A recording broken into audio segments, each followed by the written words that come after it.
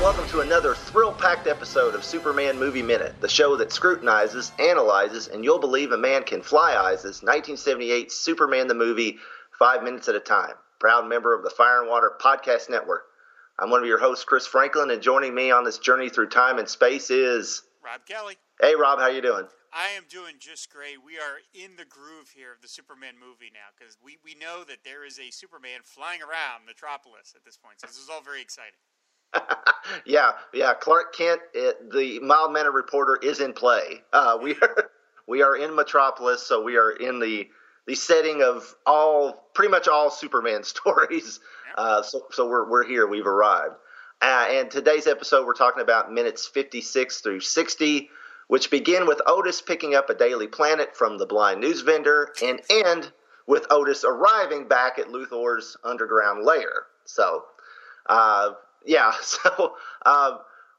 we, I don't know if we mentioned it last time when we had John on, but Mac, the blind news vendor, actually mentions the rocket that will come up later in the movie. Yeah, I missed that the first 500 times I've seen this movie, but I thought that was a great little detail.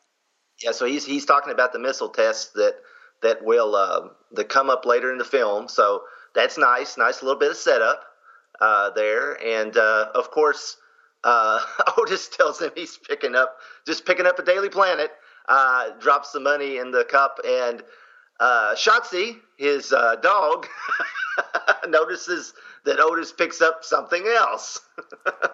Tells you everything you need to know about Otis that he tries to steal from a blind man. You know, exactly. Like in that immediate 5-second scene, you completely get the character.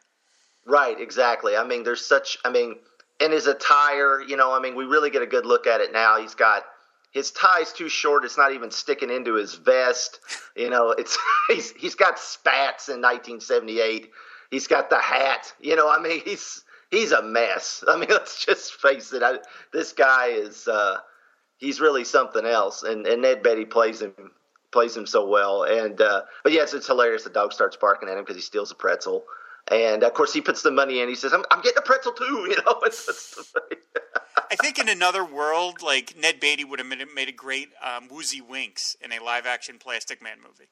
Oh my gosh, yes, exactly. Oh man, he is. And it's. And maybe I kind of thought that as a kid, because as soon as you said that, when I was a kid, I felt like I kind of knew who Woozy Winks was from reading those Plastic Man comics, and maybe in that might, because this informed so much of everything, because I was just turned 4 when I saw it.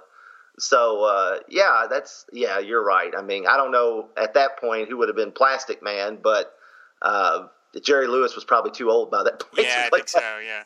Yeah, but that's who immediately, pre-Jim Carrey, that's who sprung to mind for Plastic Man. But, that's good casting. I like that. Now, I did, the cops, we have the cops they're following Otis as per our last episode. And actually the cop that's Harry, who gets a lot of play in this one, is an actor named Ray Hassett, and he one of his credits on IMDb is other rebel officer from Empire Strikes Back. So, now what that means I don't know, but he's a rebel officer at the Hoth base. I don't know, in Empire Strikes Back. So I guess he would have to be, right? Because we really don't see any of the other rebel officers once they get off Hoth, so it's got to be one of those guys. Right, because he'd either be there and there's no rebels otherwise. That's it, yeah. Oh, interesting. Except our heroes, yeah, so he's got some, he's got a little bit of Star Wars cred. And I forgot to mention last time, too, the actor that played the Mugger, he's still active today. He was in Rogue One, according really? to Yeah. Good for him. Yeah, so, down his look, Billy Crystal, he's still active today. Kind of looks like Billy Crystal to me. I just can't help it. So, yeah, it's interesting. When you go through these, IMDb listing of people and just see what they did, it's sometimes it's like, really? That guy? And I'm pretty good about, that's that guy from this. But if it's somebody that hasn't shown up a lot, I guess I'm not, they're not in my brain to Rolodex of character actors to, oh, that's that guy, and these guys both of these guys have slipped under my radar. So, but I don't want to get off topic a little bit. Like, I am always fascinated by like what that guy's life must be like. Like, does he like what? He's been in movies now for 40 years. But like, does he have like a big house? Is he wealthy? Is he just kind of like a regular? You know what I mean? Like, how often is he working? Is he making a lot of money? Like, I'd love to know what that guy's. I mean, we all know like what a big movie star's life is like. But like, what about a guy like that who comes on to these big blockbusters and does like a day work? What's his? Does he go back to his regular job? Is he always busy? I'd love to like talk to people like that. I think that'd be fascinating. Yeah, that is kind of the untold story. I mean, even it's slightly above those guys in like popularity or number of status as far as billing. You've got the character actors that you can't really say, well, they ever had this series or this movie, but they were featured players, and those type of actors. I mean, I kind of assume that they live pretty well because they are constantly working in pretty high profile projects. But these guys like the cop and the mugger we're talking about here, it does make you wonder what, it would be, that would be an interesting, if they, like a biopic about like, just follow, especially if they could like zero in on one guy who was in so many important movies. Like, he's this guy in the background in a toga in the Ten Commandments. And then he walks past the, in the screen in a Hitchcock film, or something. I mean, just and almost Forrest Gump like. That would be an interesting movie if they could like pick one actor that's been, man, this guy was in so many incredible movies, and maybe there has been a movie like that, but I'd like to see it just to get an idea of what their life is like. There is an extraordinary amount of overlap between the Star Wars movies and the Superman movies, probably because they were both shot in England. And so they used a lot of the same people. I mean, everyone knows that John Ratzenberger, of course, from Cliff Clavin from Cheers, is in Superman 2 and in Empire Strikes Back. Right. But I mean, there's a lot of these small guys, like on the Star Wars Minute Show, they will constantly be talking about some actor who plays, as you mentioned, like, other rebel soldier, and they'll go through his credits, and it's like it's like a who's who of like genre stuff. He's like, oh, he was in Superman, he was in Star Trek 2, he was in James Bond, like. Because all these big ticket movies were basically shot around the same time in basically the same areas, and there are way less actors in England than there are in America. So you do see a lot of the overlap. I mean, if you wanted to cheat and just say, like, let's total up this guy's box office performance. This guy's like one of the biggest box office stars in the world because his movies have made $10 billion. Right. Yeah. Exactly. I mean. And there's that documentary that what is it, Elstree 77 or whatever about Star Wars. All the Star Wars, from bit players to David Prowse. I mean, so it's quite fascinating because and they did just and a lot of those people, for me, they show up in Hammer movies. Right. Because they're all they were all in England around the same time, and a lot of them English actors, and they worked at Elstree Studios, or in this case, Pinewood, where Superman was filmed, where all the James Bond movies were filmed. And so you get a lot of crossover with James Bond. And actually, John Ratzenberger is in this movie because he's at the Missile Command. He's one of the guys. Right. Yeah, so he's in both. He's at NASA. And Houston, he's in Houston in Superman 2, and he's at Missile Control here. So. It's John Ratzenberger aside from Cheers, he's got Cheers, but he would be a good guy to like see either a documentary or a biopic on, because he's been in so many things. I mean, even the Pixar stuff. He's like the Pixar good luck guy, I think they call him. Yeah, so wow, we got way off topic. We did. I apologize, guys. I didn't mean to derail the show. Oh, it's fun. Yeah, speaking of, we're following the cops. I really like that, it cuts away from us following Otis and stuff, and then we see a cityscape for just a split second, and we think, oh, we're back outside. No, it's just a mural of the city. That's a great shot. I love that shot. Yeah, and the two cops, Richard Donner's cousin and the Hassett guy, come into frame. And it's a nice little trick, you know. I like that little Richard Donner having a little fun with the camera there, basically, and playing around. And one thing I thought it was interesting, and I mean you know this area much better than I, but it's funny that Metropolis really is New York City. Yeah, I was going to mention that, right? Because you hear the train conductor, and all the cities he's calling out are New York cities. He's like Syracuse, Poughkeepsie, and you're like, wait a minute, where the hell is Metropolis? Yeah, I mean and later we get the flyby of the Statue of Liberty, and I mean you can say, okay, well they flew over to New York. No, I think this is literally in this universe, New York City is Metropolis. I think so. Yeah, it's funny. It's and people make the distinctions now between Gotham and Metropolis, and they'll say, well, Gotham's it's supposedly, according to the DC Atlas from the Mayfair role-playing game, it's somewhere in New Jersey. So there you go, Rob. That's so perfect. Of course it is. The hell-ridden crapscape that is Gotham City is located in New Jersey. Of course, if they did it now, they'd probably say it's Detroit. So maybe, but yeah. But see, back then in the 70s, Gotham had yet to be portrayed as Metropolis were pretty much interchangeable.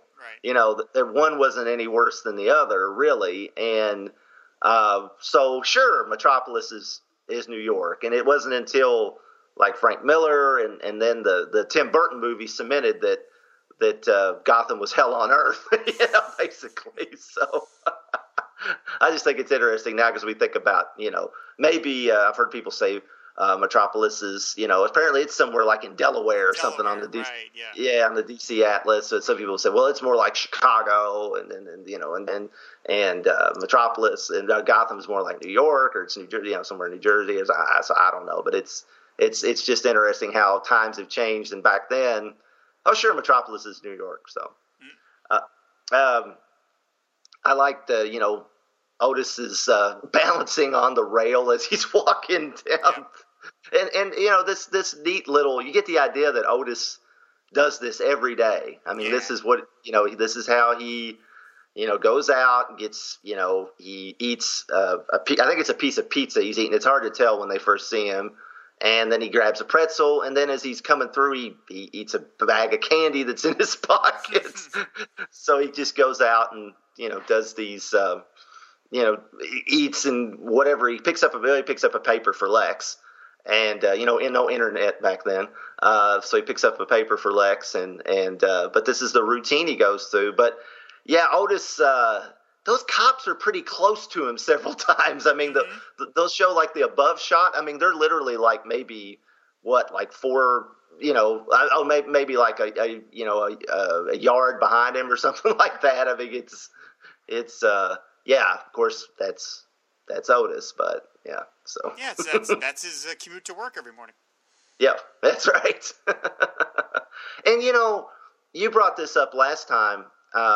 With the French Connection idea, this segment here, especially where Harry follows him down into the subway, this really does feel like a gritty 70s cop drama. I mean, it's shot that way. I mean, it's again, this movie is under lesser hands. I don't think this movie would have worked because people would have said, well, this movie's too schizophrenic. It can't decide if it wants to be this sterile sci-fi flick or this heartwarming, nod to the past with Smallville, or this gritty, urban drama, or this romantic comedy. It's just amazing that it works, but it does obviously, or we wouldn't be doing this. Yeah, I mean, for a movie that's aimed at kids, ostensibly at families at the very least, the scene where Harry gets pushed off in front of a train is pretty brutal. And I remember being a kid and finding that sequence horrific. And I've mentioned this on other episodes of other movies, other podcasts that I've done. But to me, it's like the worst idea to me of the worst thing of Hell on Earth would be for you to know you're about to die Like the last 90 seconds, knowing it's coming, that to me is just awful. And so when the cop crawls into the little alcove because he's trying to find Otis and he can't figure out where Otis went, and then Lex, who will find out that it's Lex, but some mysterious hand reverses the control and starts pushing him out. That has a real grit to it, because you're like, this guy knows he's about to get run over by a train. And there's no last second reprieve. He just dies. He gets pushed out and he gets run over by a train, which is brutal. And it's like, again, for a movie aimed at kids, they're not shying away from that. That's this guy. I mean, we don't see it. We don't need to see it. But you just see the torn up hat. It's like, it's a great intro for Lex, because we're like, this guy is not dicking around. No, and I love the guy, the Harry, the cop. He closes his eyes because he knows what's coming, and then it shoves him out, and he screams, and then that's it. I mean, and it's all left to your imagination, but you just imagine it's just awful. What an awful way to go. And like you said, to know you're going, and to Lex to just, he turns that key and then slowly pushes that out. I mean, he's like almost manually pushing it, because he's sliding it up as those hydraulics push that door out. And, oh man, Miss Tessmacher looks back at him. You get that brief little shot of Miss Tessmacher looking back at him as he's doing it. Like, I can't believe you're doing this, type thing. And that's the thing is, and of course we meet Lex and we hear him before we see him, because he says that line about, his, body generating enough, his brain generating enough power to keep those legs moving. To keep those legs moving, So, I mean, that's, it's kind of interesting, because we also heard Hackman. We just heard Hackman before we saw him, and we briefly heard Brando before we saw him at the beginning of the movie. So both of the marquee stars in this film you got to hear their voice first before you saw them on screen. So I thought that was kind of a nice little touch. It's like kind of reserved for, of course, I guess with Christopher Reeve you did too, because you heard him and saw Jeff East. So right, yeah, that's true. Though. I never really thought of that, but I think it's a nice way of giving you the illusion that you're seeing the actor more than you're really seeing him. I mean, it's probably so much easier to get your main actor or your big star to record a couple of lines of voiceover, and then you can sprinkle them throughout the movie, and it makes you feel like the character is more present than they really are. So I never really thought about that. But just in terms of the line about the power, the brain generating enough power to keep those legs moving, I have to once again talk about the commentary track.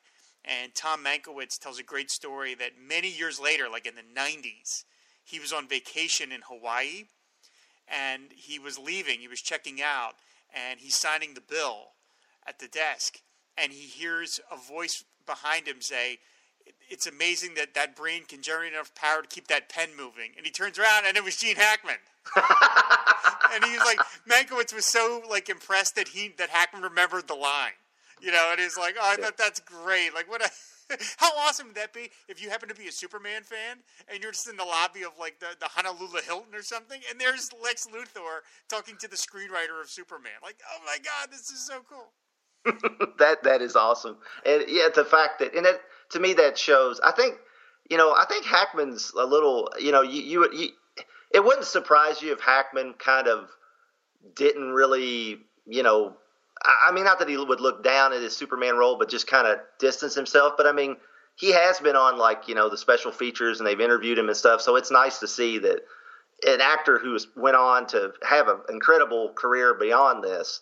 I mean, he had an incredible career before this, but he had one incredible one beyond this, that he still, had pretty fond memories of it enough to talk about it, So that's nice to see. That kind of reminded me, I saw one thing where Terrence Stamp, he was like walking down a street in New York or something, and some guy stopped him like, You're that general guy from Superman, and he like instantly went into character, and he's like, "You before me," Oh my God, that's so cool.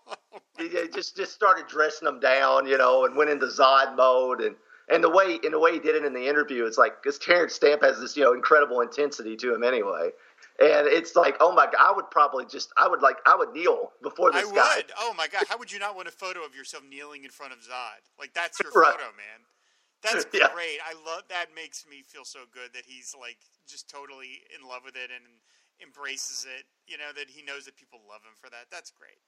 Yeah, I love his General Zod. I know we really won't get to it in this show, but God, I love his General Zod. He's so great. Great. One of the. I would. I'd have to maybe. This is maybe a conversation for another episode. I'd have to rack my brain to make sure I'm not missing anybody. But I think I would put in terms of the geek canon, I would put Terrence Stamp as Zod second only to Darth Vader in terms of the great villain performances. I'd be right there with you. I mean, maybe there's somebody we're missing, but there's right. That's what I'm thinking. There might be somebody I'm forgetting, but just off the top of my head, I'm like, to me, Vader is the only one that looms larger in terms of the best dark bad villain in all of like these geek movies. Right. Yeah. I mean, you could say some of the guys from like the Belloc from Raiders or something, but he doesn't have the power. He doesn't have the command. He's more of a slimy kind of. Yeah. So as far as like the super powerful, bad guys of all time. Yeah, Zod he's definitely up there. Yeah. And then of course, we meet Miss Tessmacher. Oh. I mean, look, as we all know, like, I try and refrain from being real hubba on my shows, but hubba. I mean, she just, first of all, she, as we know from the Superman Treasury Edition, she was a former go-go dancer. That's something we've learned thanks to DC Comics.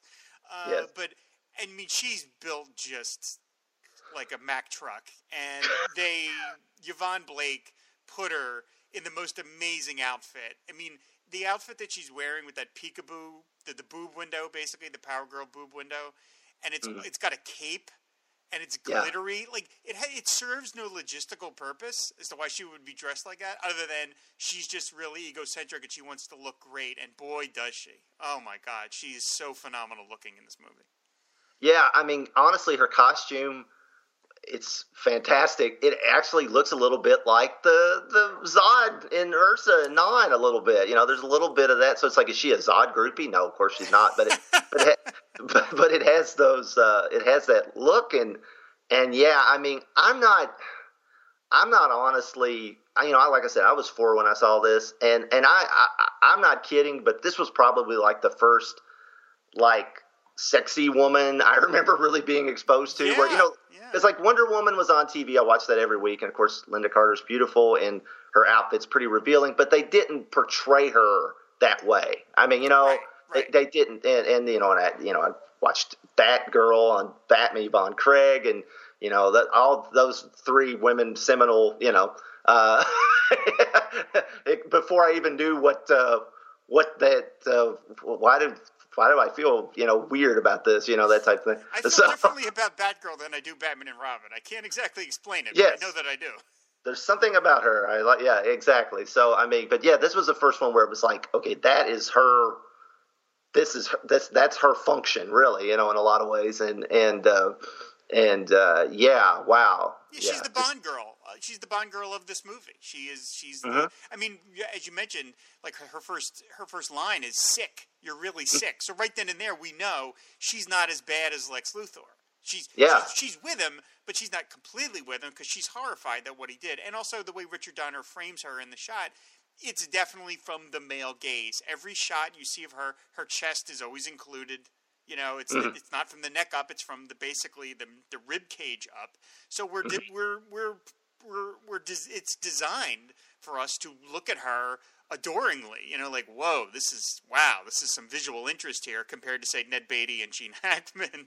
So she's got the cigarette holder. Like, she's got this kind of classy sort of vibe going on, and it's like a girl that he's her sugar daddy, basically. Yeah, I mean, there's something about her that, I think we know what it is about her that he keeps her around. Yeah. And it's because, he fusses at her for don't touch that. I love how he yells at people. Oh my God. Get away from there. He screams.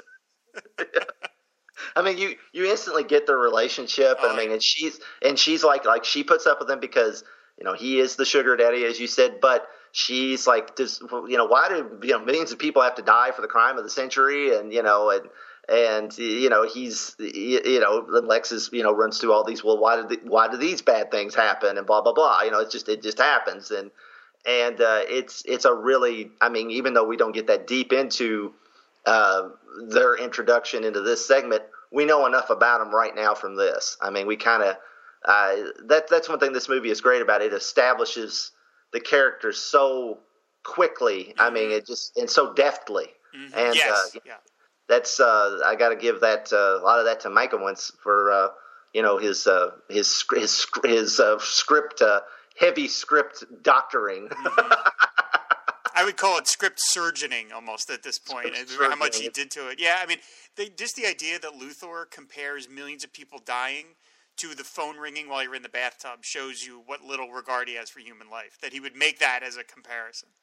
Well, see, and that's the thing. I mean, I know people have, over the years, and even myself at times, I have been known to say, that Gene Hackman's Lex is, some people have even said he's a little campy or something like that, but he's really not, because he is just so self-involved that he has a sense of humor about the awful stuff he's doing, because he just doesn't care what it does to other people. He literally does not care. He just kind of laughs it off and says, well, that's what I'm going to do. And just, and I think that's, and there was like really in the comics, there had been so many different interpretations of Lex at this point that, they could go in several different directions. And this direction's not an invalid way to go. I mean, it's certainly more believable for this movie than him showing up in his Challenge of the Super Friends outfit, with his jet boots. His jet boots. I mean, as much as I love that outfit, I do.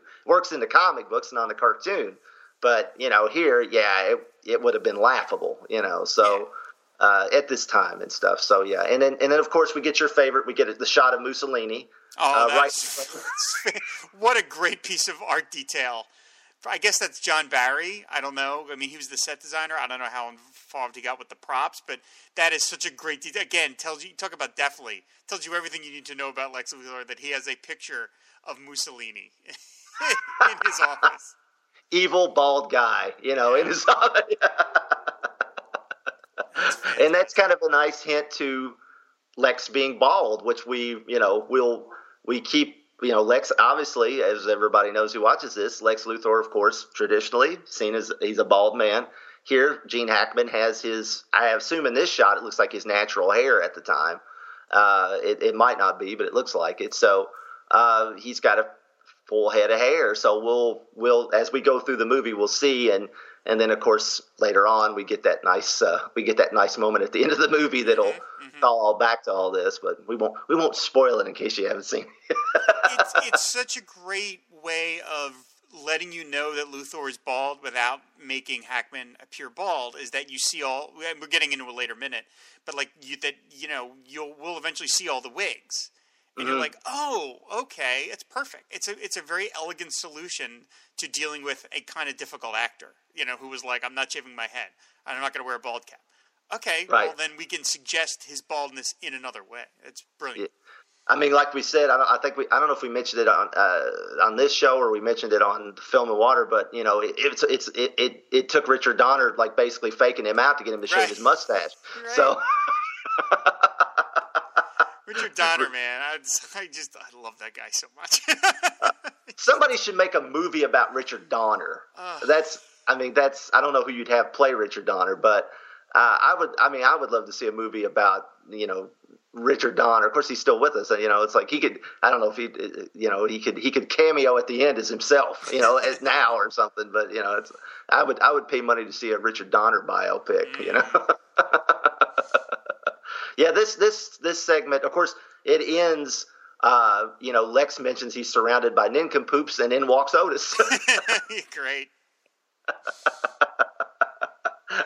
So this is Otis's journey, really. I mean, he picks up the paper for Lex in this segment, and then he brings it to him. Of course, we don't see him hand it to him, but he walks in with it.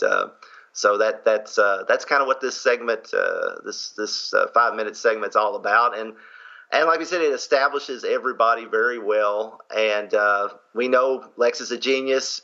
He's got all this. He's got this headquarters under the subway nobody knows about. He's got a sneaky secret way of getting into it, and also it's a way to get rid of nosy cops and things like that. So I mean, it's establishing the villain of the piece very, very well. Yeah, it would have made his lair would have made a great Mego playset. You could have like the secret entrance, where you could put your action figure up against it, you push the door, and it collapses in, and you pull him in through. That would have been so cool. But as we all know, and this is the topic for another episode, why there were no specific Superman movie Mego toys. So we just something we all missed out on.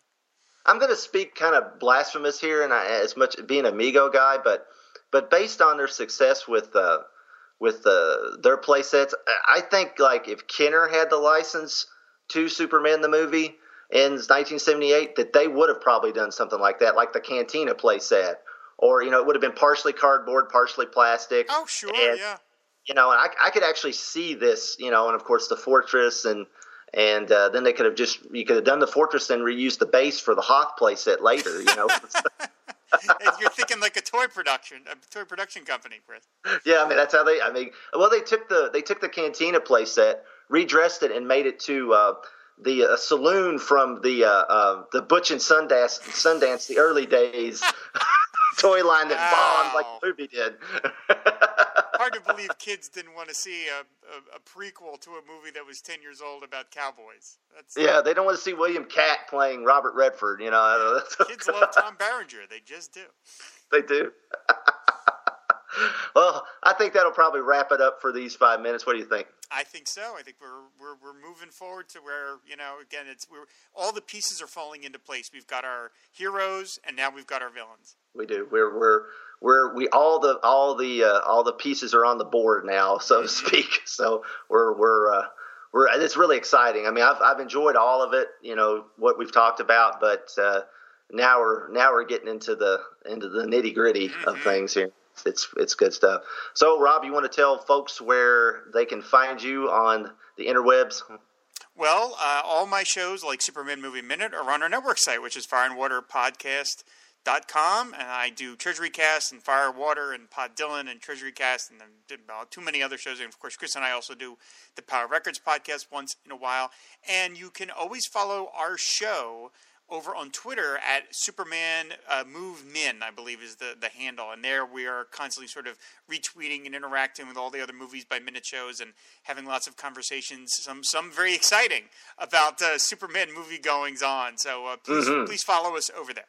And also, of course, we always ask you that you go and follow Star Wars Movie Minute. If you haven't already listened to that show, that's by Pete DeRichelo and Alex Robinson, who, of course, are so generous with allowing a bunch of knuckleheads like us to borrow their Movies by Minute format. So make sure you listen to that. I'm sure any of you listening to this already do listen to Star Wars Minute, but in case you don't, go ahead and go listen to that show. It's terrific.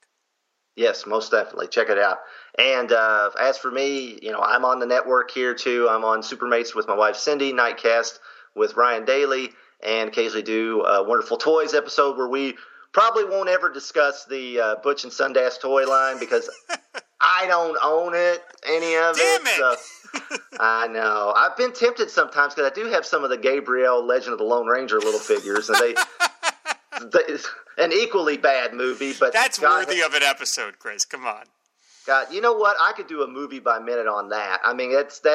I actually love that movie, even though I know it's not that great. But there's just something about it. It's like everything about it should be really great, but except the actor playing the Lone Ranger. But that's a whole other show. We should do a Film and Water on that at least, or something at some point. But Clinton Spilsbury for the win. Yeah. Okay, that'll do it for this episode of Superman the Movie Minute. Come back next week, and we will discuss 5 more minutes of Superman the movie as we get closer and closer to Superman's big night out. See you later. Bye. Bye. Country is safe against Superman, thanks to you. No, sir. Don't thank me, Warden. We're all part of the same team. Night.